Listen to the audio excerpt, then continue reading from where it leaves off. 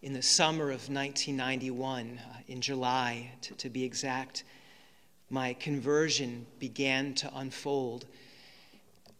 I had already kind of been prepared for it by the Lord in the months before that, during my junior year of college, when I began to experience a restlessness in my heart that had me starting to question a lot of the stuff in life that I just kind of assumed was the way to go. I found myself restless and thinking there's got to be more to life than just what I have right now. I found myself getting tired of the typical kind of college dating scene. And I even found myself wondering, what can I possibly do with my life that won't, after a while, get boring or monotonous? Where can I find real purpose, real joy in life? And that restlessness had started to get stirred up in my heart throughout the previous year. But in that summer, with all of those things going on that were kind of like just really dry kindling in my heart, the Lord used a priest at the parish where I had grown up. He used a priest to kind of set a match to all of that stuff in my heart, to just burn it up, get it out of the way, and prepare me for what he had, the better thing that he had in mind, in store, in plan for me. And the way that happened was going to a Saturday evening vigil mass one night just to get it out of the way. I grew up Catholic, but at this point in my life, by the time I was in between my junior and my senior year of college, it was all very mechanical. I was just doing it out of obligations, what you're supposed to do. The ritual, the actions were there, but the heart was not connected at all. And on this one particular vigil mass, when it came time for communion, I got out of the pew, I got into the line for communion, just like you always do, not even aware of what I was about to do. At some point, I had gotten forgetful of the truth that we really receive the very body and the blood of Jesus in Holy Communion. I had just drifted so far from that wasn't even in my head. I know I was taught it, but it wasn't present. And as I came up for communion, I was in the line where the priest was distributing communion. And before he gave me the host, he looked at me and he said to me, "I want to talk to you after Mass." And from that came an invitation to get involved with work he was doing with youth ministry, and for all kinds of different reasons, but especially, as I mentioned, the stuff that the Lord had already been doing in my heart. When he invited me to get involved, even though I wasn't active in my faith at all, it was like a door opened up, and I kind of figured, well, what do I have left? You know, there's no harm in trying. I've got nothing to lose here. Might as well just see what happens. And even though I got involved for my own selfish reasons, to try to maybe find something that would bring me more purpose or joy in life than I'd had, over the coming months, this was the event that had begun just to change everything. And the experience that I had from July up through August, or rather through October, over those first few months, the experience, the way that it felt for me, was as if a line had been drawn right down my life. By the time I got into October, things had changed so much because of what the Lord was doing in my life that I looked back just over those few months prior, and it really seemed like just an utterly, entirely different life. And I know obviously there was continuity. It was still me. It was still Eric. I still had much of my life the same. But there were so many things that were changing in the depths of my heart that it really felt as though it was that a line had been drawn, an old life had ended, and a new life was beginning. And that sounds dramatic, but from my perspective at that time, and even as I look back on it, that was the experience that I had.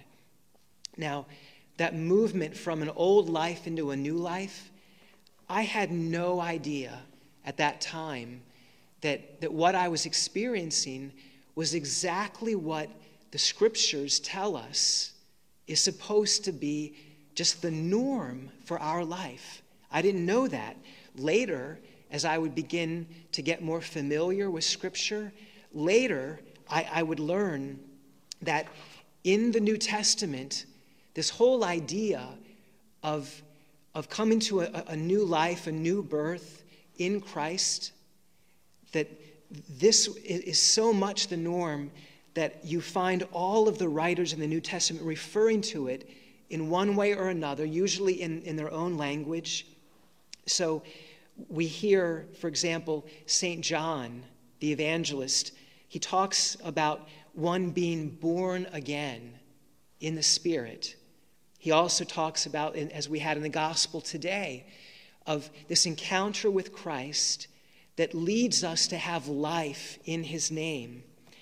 St. Paul loves to use a whole bunch of different phrases. He talks about the old creation giving way to the new creation, the old creature dying, the new creature coming to birth, the old man passing away, the new man coming to life, old life, new life. And then in the second reading today, St. Peter, he says that from this saving encounter that we have with Christ, we have been born anew. And so he's describing it as this new birth that we're given. Now, I had no idea that was the norm. Growing up, I didn't know that you could expect and should expect that your life would be different because of what the Lord wants to do in you. And when my conversion started to unfold, I know for my family, I know it was a shock. Like I know for my brothers, for my parents, initially, it looked like, wow, Eric, you're really taking this probably a little too far. Like you do not have to go to this kind of extreme. Like just tone it down and rein it in. Like let's not go crazy with this whole thing. But what I came to know was, wait a minute, I'm not the crazy one here. This change from an old life to a new life, this is exactly what the Lord wants for us. It's what is supposed to happen. And throughout the New Testament, the early church knew, yep, this is the way it goes. And I know right now, this very morning, I am certain that there are some of you that have been pulled into the living room or in front of the laptop by your mom or your dad, or maybe by a spouse who's told you, look, it's Sunday, we need to pray, we need to worship. And maybe you're thinking like, oh, here we go again. I wish they would just tone it down. Like you don't need to be weird about this whole thing. Like Jesus can have a little tiny spot in your life, but come on, let's not go crazy with it. And if you're watching this right now and you're thinking that of the spouse or the parent or whoever in your family that's pulled you in front of the TV to pray, just with all kindness and love, they're not the crazy one. It's you, sorry. But the norm is meant to be this radically new life that God gives us. That's the norm. That's what he wants for us. He really does. We have tried to make it not the norm because sometimes out of the fear of how our life may change, out of fear of letting go of sin, out of just a lack of desire of not wanting to let go of certain sins, or just wanting to maintain control in our life, we often say, well, the ones who say there's an old life and now a new life, they're the crazy ones. It doesn't have to look like that. We usually deliberately try to tone it down because we don't want to change. But the Lord wants to give us this new life. And it's exactly what we hear St. Peter tell us as he's just proclaiming this with great joy. He's blessing God the Father, who in his Son Jesus, through this great gift of mercy, has given us a new birth. And this is so attractive that Peter opens it up here for us. What makes this new life attractive? Well, Peter mentions there's like two big parts to it. On the one hand, Peter says there's something right here and now that the Lord wants to give you as part of this new birth, this new life. But it's not only for here and now, it's also going to get better for eternity. So the here and now that Peter opens up, he says this, and this is just so, so beautiful. He says, because of this encounter that you've had with Jesus, he says, here's the result of it. Although you haven't seen him, you love him. And even though you don't see him now, you believe in him. And now, this relationship that you have with Jesus is so real that you rejoice with an indescribable and glorious joy. Peter is saying that even though you don't see him, you are able to have a real relationship with him that leads you to be able to love him and believe in him and rejoice in him with an indescribable and glorious joy. I love this line because it connects so really beautifully and just in an awesome way with the gospel today. Peter knew that Thomas was like, look, if I don't see him with my own eyes, I'm just not going to believe. Peter heard Jesus say in the upper room, blessed are those who have not seen and yet believe. And now Peter is saying to us, that's you. That's what the Lord wants for you. Even though you don't see him now, you love him and you believe in him and you rejoice in him with a glorious and indescribable joy. This is what is supposed to happen when we begin to fall in love with the Lord who first loved us.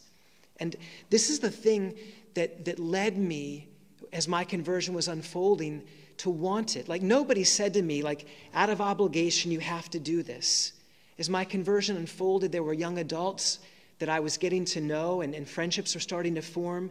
And they had this relationship with Jesus that was real, and I just didn't know that you could have that. I didn't know that he wanted to be involved in my life. I didn't know that he cared about me that much. And they had a joy that I just had not seen in the typical Catholic before that. They had a joy and a love, and I just said in my heart, I want what you have. This is way better than the restlessness that I've been experiencing over this last year. I want what you have. And that for me was the most powerful thing, was seeing this lived out in other people. And it was the witness of their own changed life that led me to say, Lord, this is scary, but you know what? I want what they have, and I want you to change my life as well. The gift of the here and now in terms of the relationship with the Lord, that's not all of it. In our second reading today, Peter says also that part of the gift of this new birth that we've been given is it's a new birth to a living hope, that there's something greater in store for us in heaven. He says it's the hope of an inheritance that is imperishable, undefiled, and unfading. So Peter's been given this vision of what is to come, and he says the inheritance that's opened up for you as you share in this new life in Christ, it's imperishable. It just won't ever end. It's undying. And it's undefiled. It's not good stuff mixed with some of the bad stuff of sin. Like, the stuff of sin, it leaves us feeling shameful. It leaves us unsatisfied. It leaves us with the guilt that sin brings. But the joy of heaven is it's undefiled. It's only the good stuff. It's like pure oxygen for the heart. All the good stuff, nothing bad mixed in that would lead to shame or disappointment or anything like that. And he says it's unfading. The glory of it will never diminish or dim or fade. I washed my car the other day by hand. I had not done that in decades, but I guess it's like what you do when you're under the stay-at-home order. I washed my car the other day, and I looked at it and I'm like, wow, I forgot how much the paint can actually shine. The next day, it was covered in pollen. Couldn't even tell it was washed. Earthly things fade, and the glory, the beauty of earthly things diminishes. Peter says, of the things of heaven, they will not fade. They won't go away. So listen, these two things, the beauty of the relationship that we're given with the Lord now and what is to come, this is what the Lord says. This is what I want for you. This is the norm that I have in mind for you. And what's really beautiful is that as we hear this and we say in our hearts, Lord, I want this. I want to be done with all of the striving after earthly things that I thought would bring me happiness, but haven't. I want to be done with that. As we begin to experience a longing for it, in that same second reading today, Peter reminds us, here's the good news. As you long for it, you don't have to be the one who makes it happen. He says, first of all, this is a gift out of God's great mercy. He offers it to you. You don't have to prove yourselves to get it. You don't have to earn it. You don't have to work for it. This is a gift out of his great mercy. And what's the power that makes it happen? He says, here's how it comes to be. It's through the resurrection of Jesus Christ from the dead. Like the resurrection of the Lord Jesus is the nuclear reaction that causes this whole new thing to begin in our life. It's not by human strength that it comes to be. And that's the really good news. I know this sounds so simple, but it really is meant to be as easy as saying from our hearts as children of the Father, Father, please give us this gift. In your great mercy, through the power of your Son's resurrection, give me the gift of new life in you. That really is the way it's supposed to work. So let's pray for that right now. Let's act on this word and on this Divine Mercy Sunday, believing that nobody is beyond the merciful reach of God's hand, believing that it's never too late to come home, believing that there's no sin that can get in the way, there's no sin greater than God's love for us. Let's ask him and pray for that gift. Father, we pray that in your great mercy today, through the resurrection of your Son from the dead, you would give to us the gift of new life. Cause us to be born to a new life in your Son. And even though we do not see him, let us love him. Even though we don't see him now, let us come to believe in him. And let that love and that faith lead us to experience in your Son Jesus an indescribable and glorious joy. And fix in our hearts, Father, a longing for the good and the greater things that are to come, the inheritance that you have planned for us in heaven, that is undefiled, that is unfading, that is imperishable. Let us know that that inheritance has been fixed for us in the blood of your Son. Lord, let us not be afraid to yield our lives to you and to pray for that gift of new life.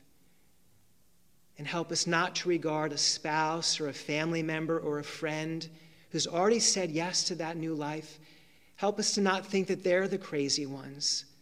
Help us to know, Lord, that we're the crazy ones if we don't welcome this offer that you give us of coming to new life, new birth in your Son, Jesus, whom you have raised from the dead.